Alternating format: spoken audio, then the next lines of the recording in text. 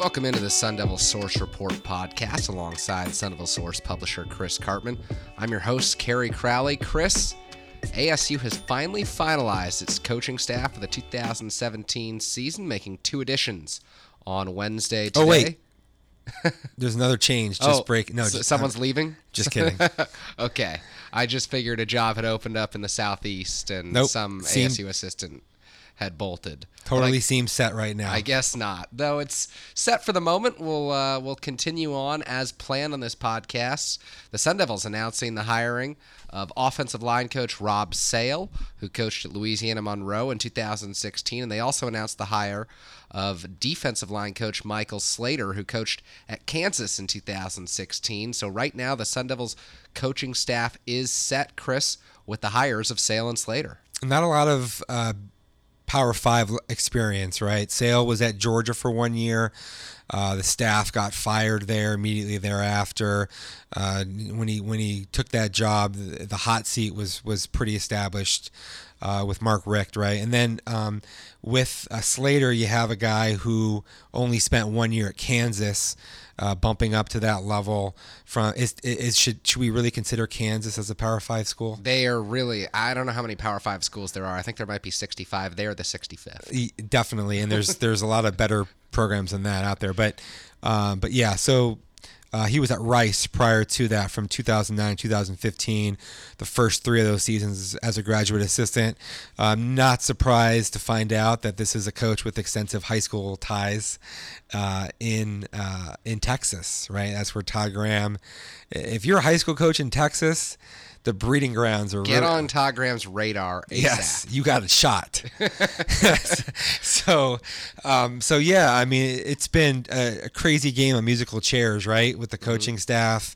Of course, Josh Henson was hired by ASU. Great Sun Devil, Josh Henson. Absolutely. People will remember him forever.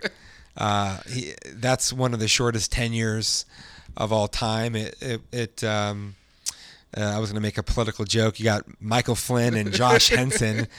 I don't know who lasted longer, but neither one of them will be remembered positively, probably. You have, I guess, a coaching staff that's now set, even though we still don't know exactly all of the defined roles, right, Kerry? Mm-hmm. Yeah, and looking at Rob Sale right now, the offensive line coach, he replaces Josh Henson, who, of course, replaced Chris Thompson, ASU's offensive line coach from 2013 through 2016. Thompson departed in January to become take an offensive coaching position at Texas Christian.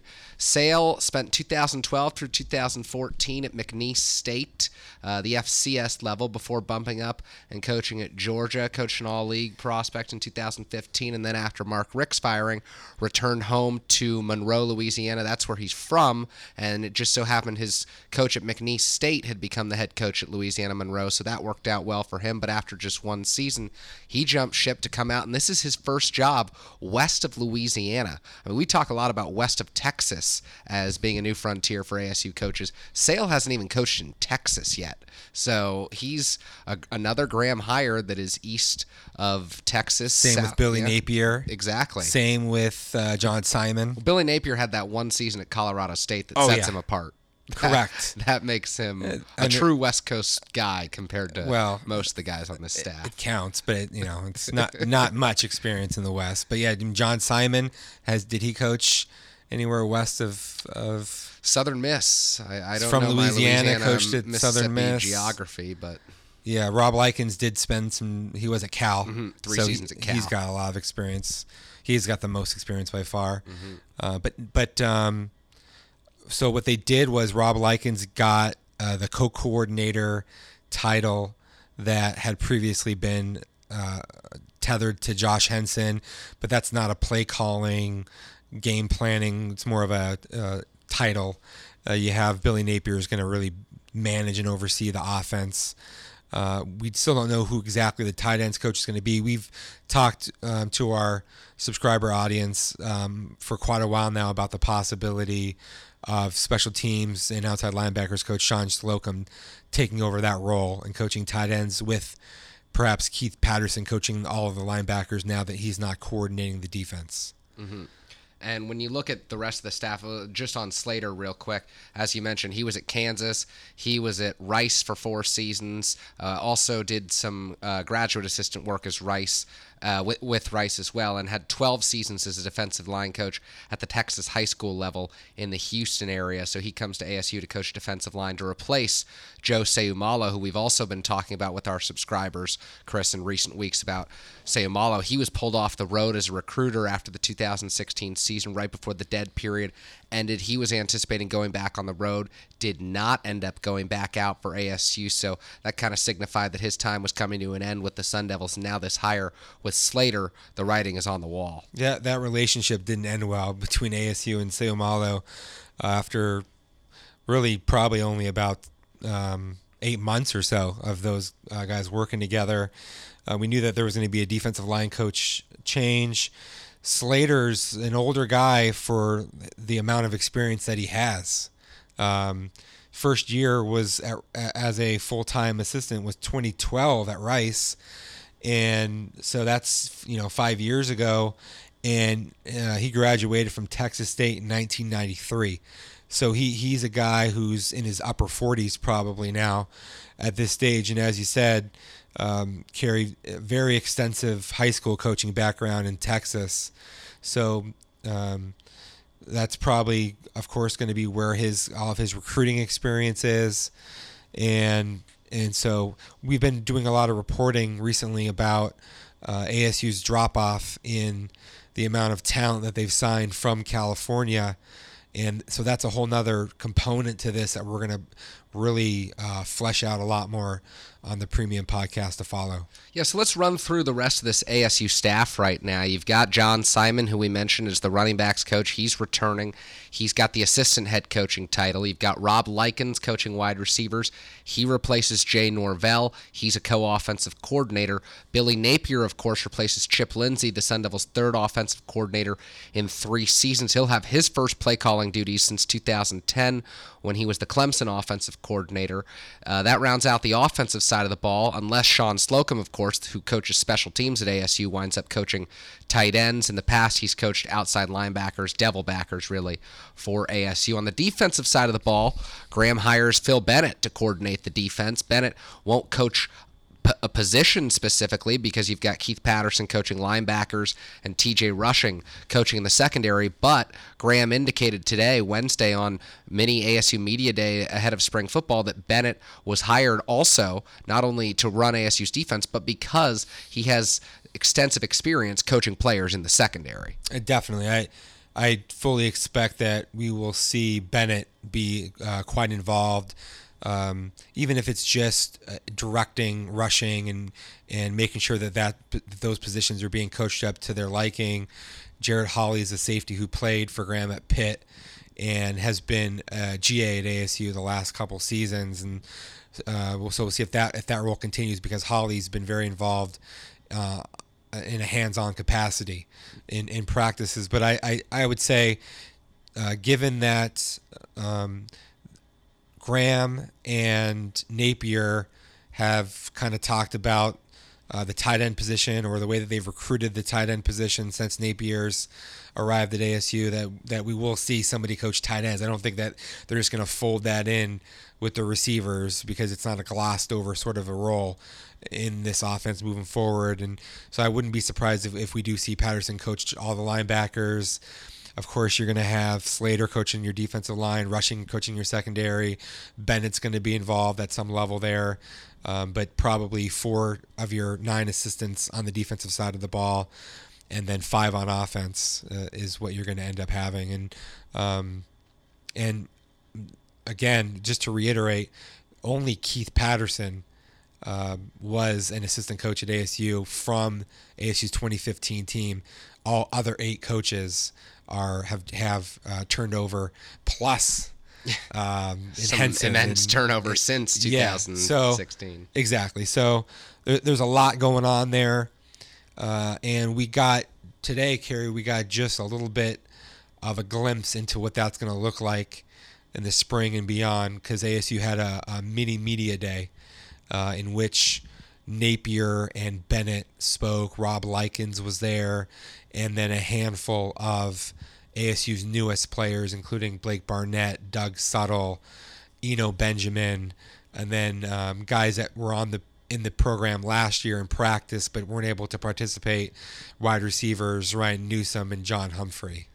Yeah, we learned a lot of interesting things at Media Day, especially from the assistant coaches, Billy Napier and Phil Bennett. And Phil Bennett talked about wanting to run a 4-2-5 system and getting more athletic in the back end. So I think that what we could see out of these coaches is, in the past, Graham has always talked about cross-training the spur linebacker, is what he's called it, with the defensive backs. Bennett said today he wants 5 true defensive backs. He wants to get more athletic and faster at the spur position. So we could see the Spurs actually truly practicing in the secondary moving forward. We could see the Devil backers with their hand in the dirt, because Bennett has said he likes to have 4 down linemen at the line of scrimmage, and also a situation where he could have a guy put his hand in the dirt and drop back, much like Carl Bradford did as the Devil backer earlier on in Graham's tenure. So we could see a situation where the Devil backers are training up front with the defensive line, or they're training with Keith Patterson at the linebacker level. But I would anticipate moving forward with Bennett on the staff,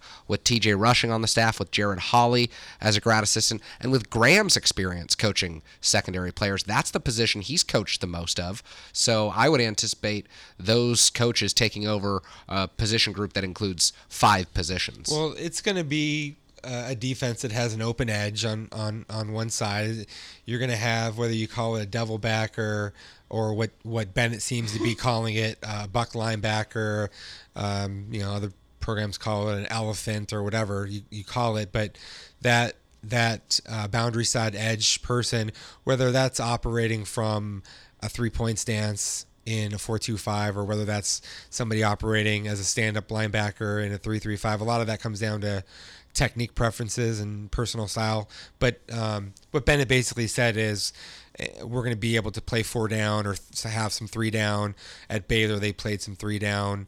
But what I really took away from watching Baylor the last couple of years, and what Bennett said today that struck me, was we were very light with our personnel because we had to be. That's just what our personnel dictated, and so the spur was really more of a nickel corner type of a player, as opposed to a hybrid safety linebacker, which they had used in that capacity in the past. And I think Bennett, he mentioned Marcus Ball as a spur candidate. And Marcus Ball is somebody that we saw, of course, play spur before moving back to the bandit position, where he performed better in the second half of last season. And Marcus Ball, to me, even at one point was listed as a linebacker by ASU's official roster. It still may be, actually, but it just kind of reflects the different possibilities that you can go with there. But what I really took away from Bennett, and especially Graham talking about Bennett, was Graham's known him for 25 years. In fact, he learned from him earlier on in his career. They have similar ideology defensively, and their approach is going to be kind of the same. And Graham said that he really is turning over the defense to Bennett, and a part of that process is bringing him up to speed, is actually going back and watching all the ASU's games from 2012 through now, and getting a sense of what worked, what didn't work, their personnel, opponents, tendencies, types. Of course, there's been coaching changes and things along the road, but just trying to get as much information inside of Phil Bennett as possible, so that then as he evaluates his personnel in the next few weeks, and then when he starts working with them in the spring, that allows them to figure out how they can put their best 11 players on the field together. And today we learned that we won't be that far from getting to see this ASU defense on the field for the first time this spring, Chris. ASU tentatively planning to open spring practice is now ahead of spring break, with one practice taking place on March 3rd, and then the Sun Devils will take their spring break, and then after that they'll come back 10 days later on March 13th for the second spring practice. After that they'll have 13 additional practices subsequent to that, and that's through mid-April. Yeah, I think that this is not something I've seen before. Starting practice and then having a 10-day break. In the past, they actually have gone before and after spring football, but never just where you have one practice.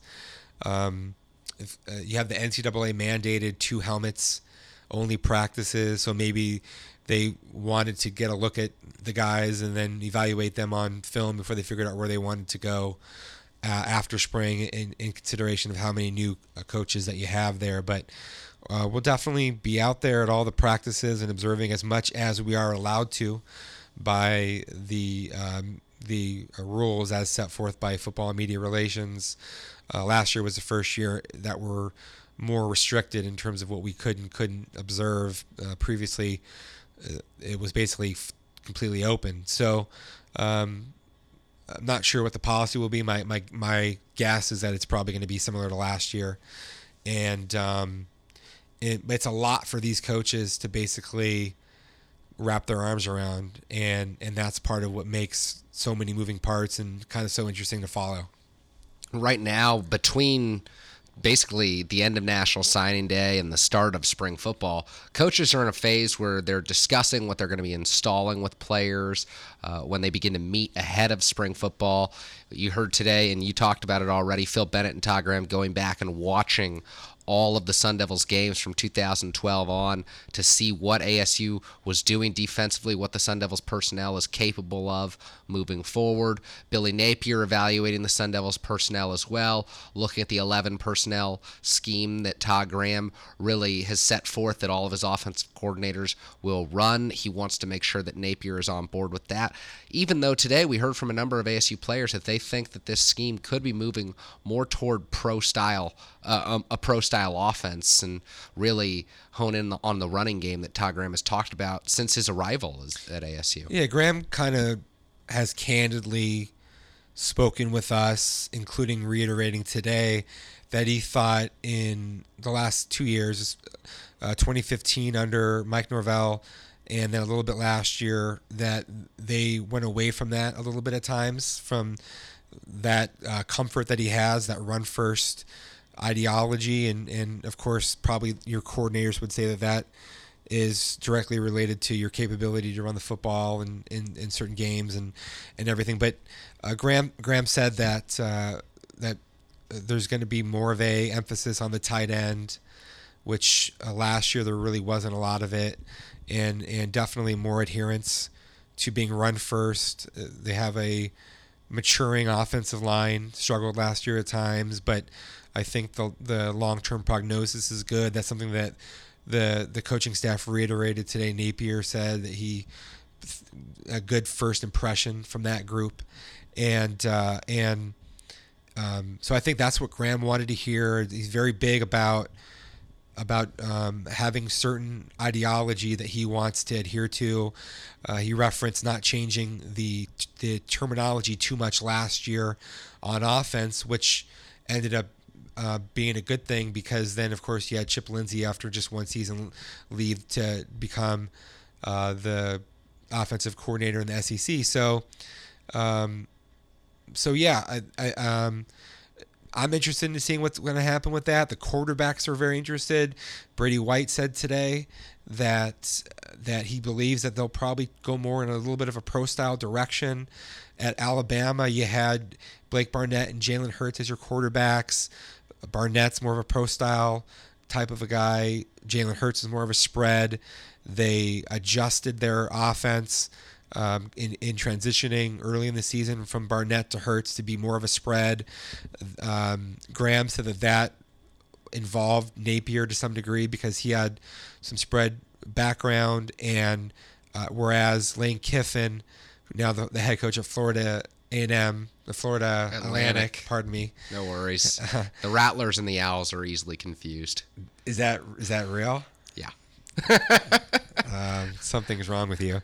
But yeah, that's pretty amazing. But yeah, I mean, he's basically a pro-style coach, right?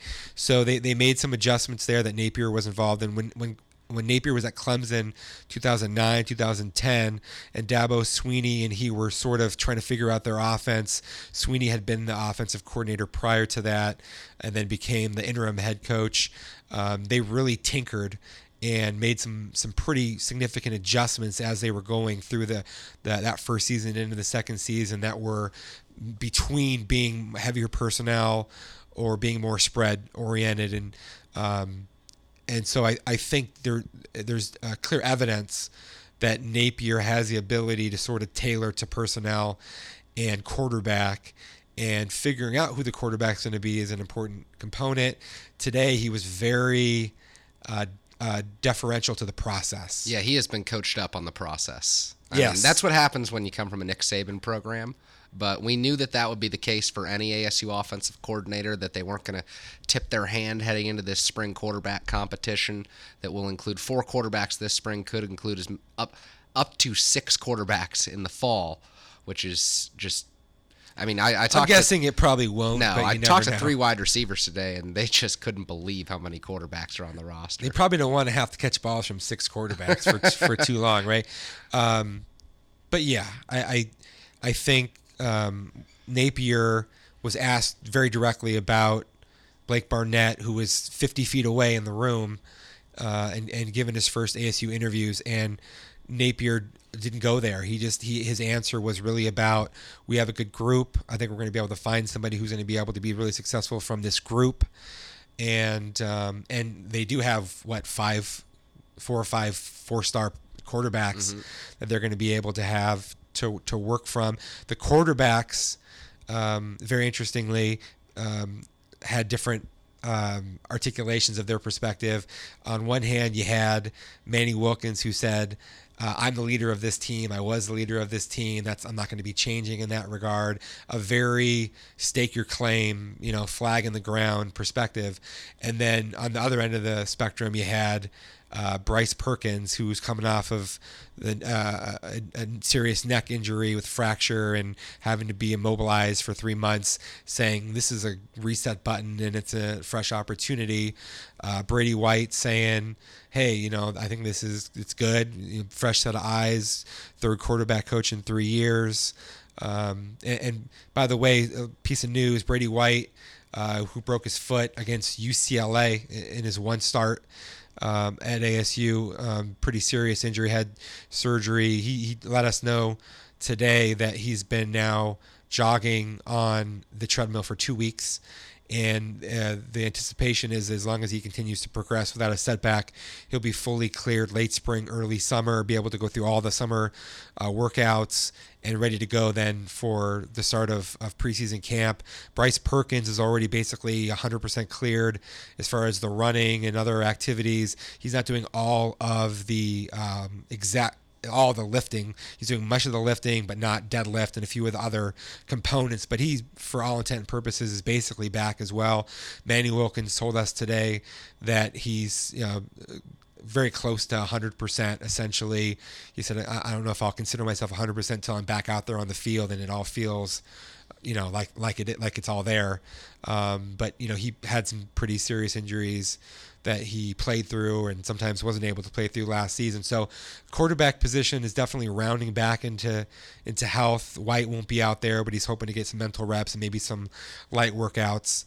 And we also talked to Blake Barnett today. Yeah, I talked to Barnett and Sterling Cole, and I talked to Barnett. Really, the first question I asked him was how he felt about getting that relief waiver to play game 1, and he just talked about how big of a deal that was for him and how much that meant to him in terms of the competition, because he didn't want to be held back in terms of this competition. And you could get the sense from talking to Barnett that once he got that waiver, he thinks that he is going to win this job. He's coming in here to compete and win the job. That was his intent from day one, and he had completely planned to file the waiver. He was looking forward to it, thought he could win it, and when he did, he thinks he's going to be a big factor in this quarterback competition, so that was his mentality.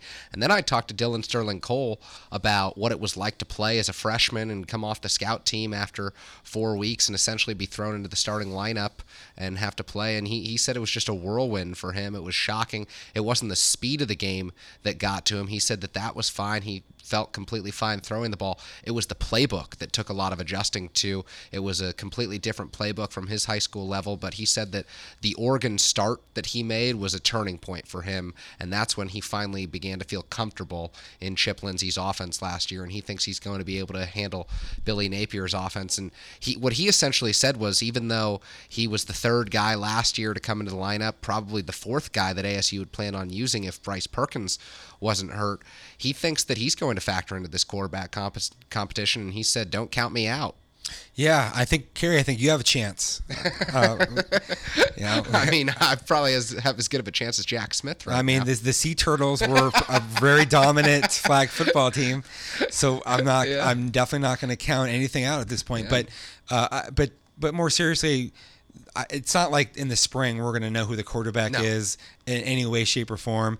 I think if you're the coaching staff, you'd like to have an idea of your top 2 to 3 by the end of the spring, because you're not going to be able to rep. What staff in the country wants to know its top 3 by the end of the spring? Well, that's how crazy this situation is. It is crazy, but the thing is that you're not going to rep 4+ guys after the first week of preseason camp. Hopefully not the first week if you're the coaching staff. That's not what you want to see happen.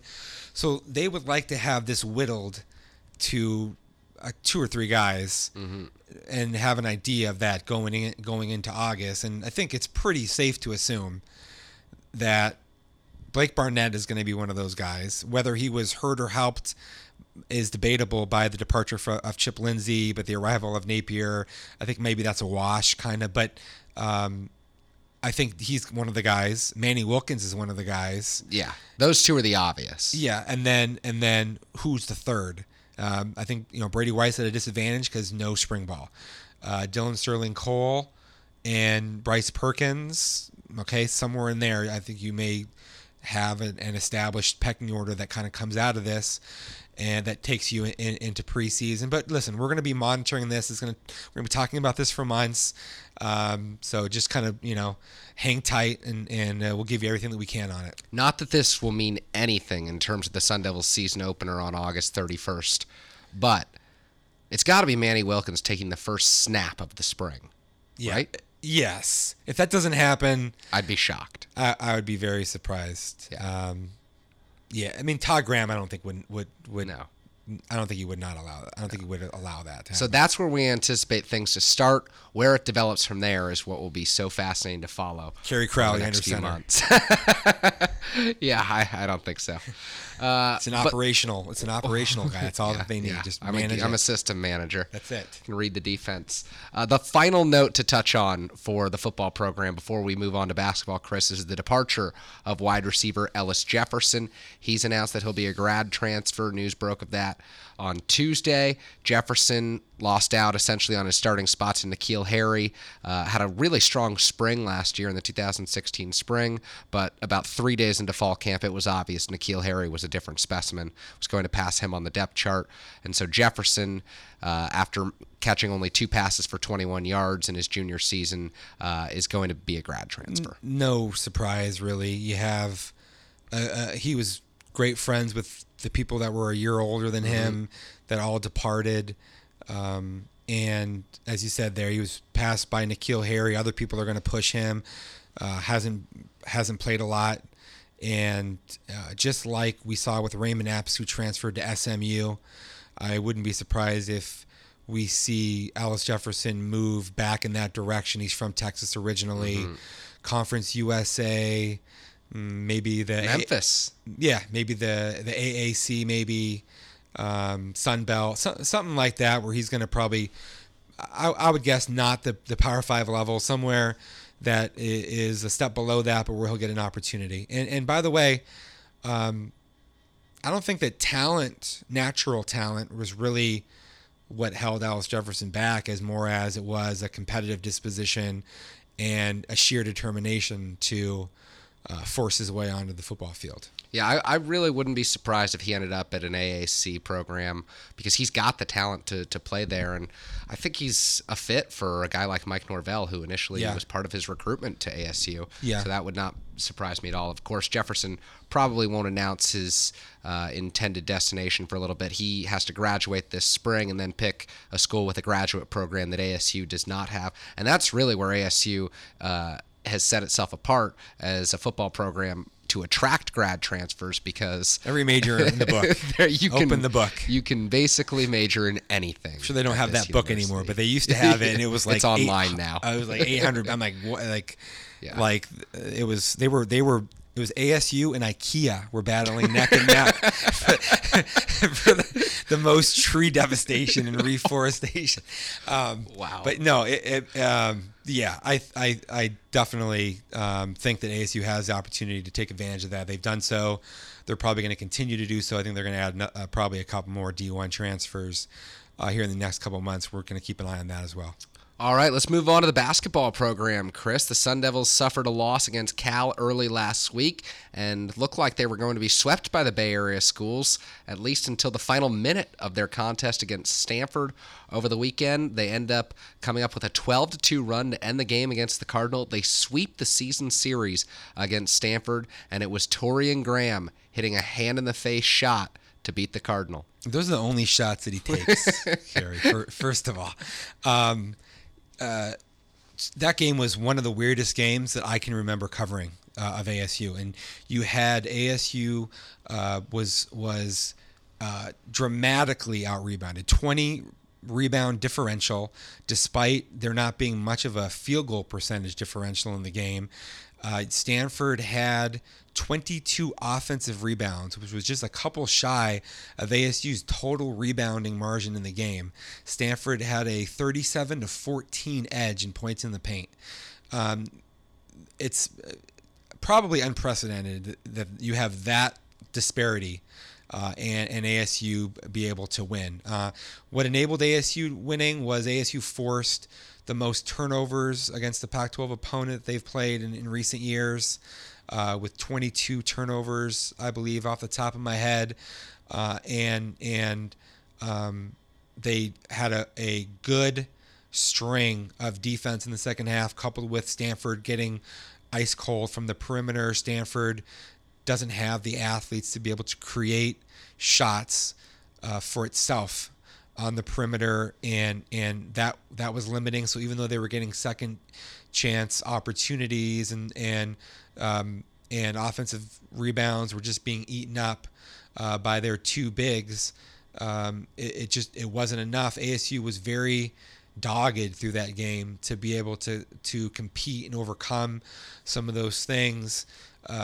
Hurley went with a bigger lineup at times, featuring two of Obi Aleka and Ramon Villa and Jethro Chishumpa, even saying afterwards it's not something he really wants to do much of, but he had to try something. And whereas I was very perplexed and thought it was a little bit alarming, in fact, that against Cal, they did such a poor job against the Cal zone that was really expanded out onto the perimeter and wasn't allowing ASU to get the high percentage 3-point shots, and ASU didn't really have much of a response as how to attack that they executed. ASU fans had to be heartened by what Hurley was able to accomplish down the stretch in coaching against Stanford. Just a few days later, Torian Graham, a guy who was like 0 of 9 from 3 against Cal, came back. He expressed to Hurley in the second half that he was feeling it, and then Hurley got Graham the ball on actions in 3 separate possessions in the second half, where he could basically shoot it coming off a curl action and stagger screen, or he could drive to the basket, and he hit 2 big threes there at the end, and ASU was able to have a 12-2 run or something to close the game out. And so now they're 7th place, tied for 7th in the Pac-12. There is a top 6 that's very clearly delineated from the bottom 6. There's probably going to be 5 teams, maybe outside chance of 6 teams that make the NCAA tournament. There's a general rule of thumb, even though it's not necessarily strictly speaking a rule anymore, that you have to be 500 to make the NIT tournament. ASU is currently 12-14. They'd have to win like 4 of their last 6 games if they get knocked out in the second round of the tournament, or 5 out of 7 or 8, something like that. in order to be able to achieve that mark. That's going to be really hard. They play at Washington State, then home, UCLA, USC, Arizona, and the regular season. Got to get at least 3 of those games. Markelle Fultz for Washington, possibly the top 1 NBA draft pick later this year, may not play. He's day-to-day. So they need 1. 2 would be put them in a position to have some sort of a chance. But we'll see. I mean, their strength of schedule is obviously great, but it also could hurt them because they end up a couple wins shy of what would have given them an opportunity to be in the NIT otherwise. So a lot going on there, but they're probably going to outperform the preseason expectations, and including what I had. I thought ASU would be about the 10th team. Thought they'd win about 5 or 6 Pac-12 games. I think now they got a really good chance to at least be a 7-11 type of a team. Yeah, the Sun Devils at Washington on Thursday. They'll play Washington State later on in the weekend. Close out the season with USC, UCLA, and Arizona at home at Wells Fargo Arena. We've talked all season long on this podcast about ASU needing to finish 7th or 8th in the conference, get that day 1 bye in the Pac-12 so that they don't have to play on day 1 when the 9 plays the 12, when the 10 plays the 11. If they're able to do so, it could be a huge benefit for the Sun Devils in terms of that outside chance at that NIT berth. But that's where things stand right now, Chris, in terms of the basketball program. And, of course, we covered the football program wall-to-wall at the beginning of this podcast. So that will do it for us from the Sun Devil Source Report podcast. For publisher Chris Karpman, I'm your host, Kerry Crowley. Thanks so much for tuning in.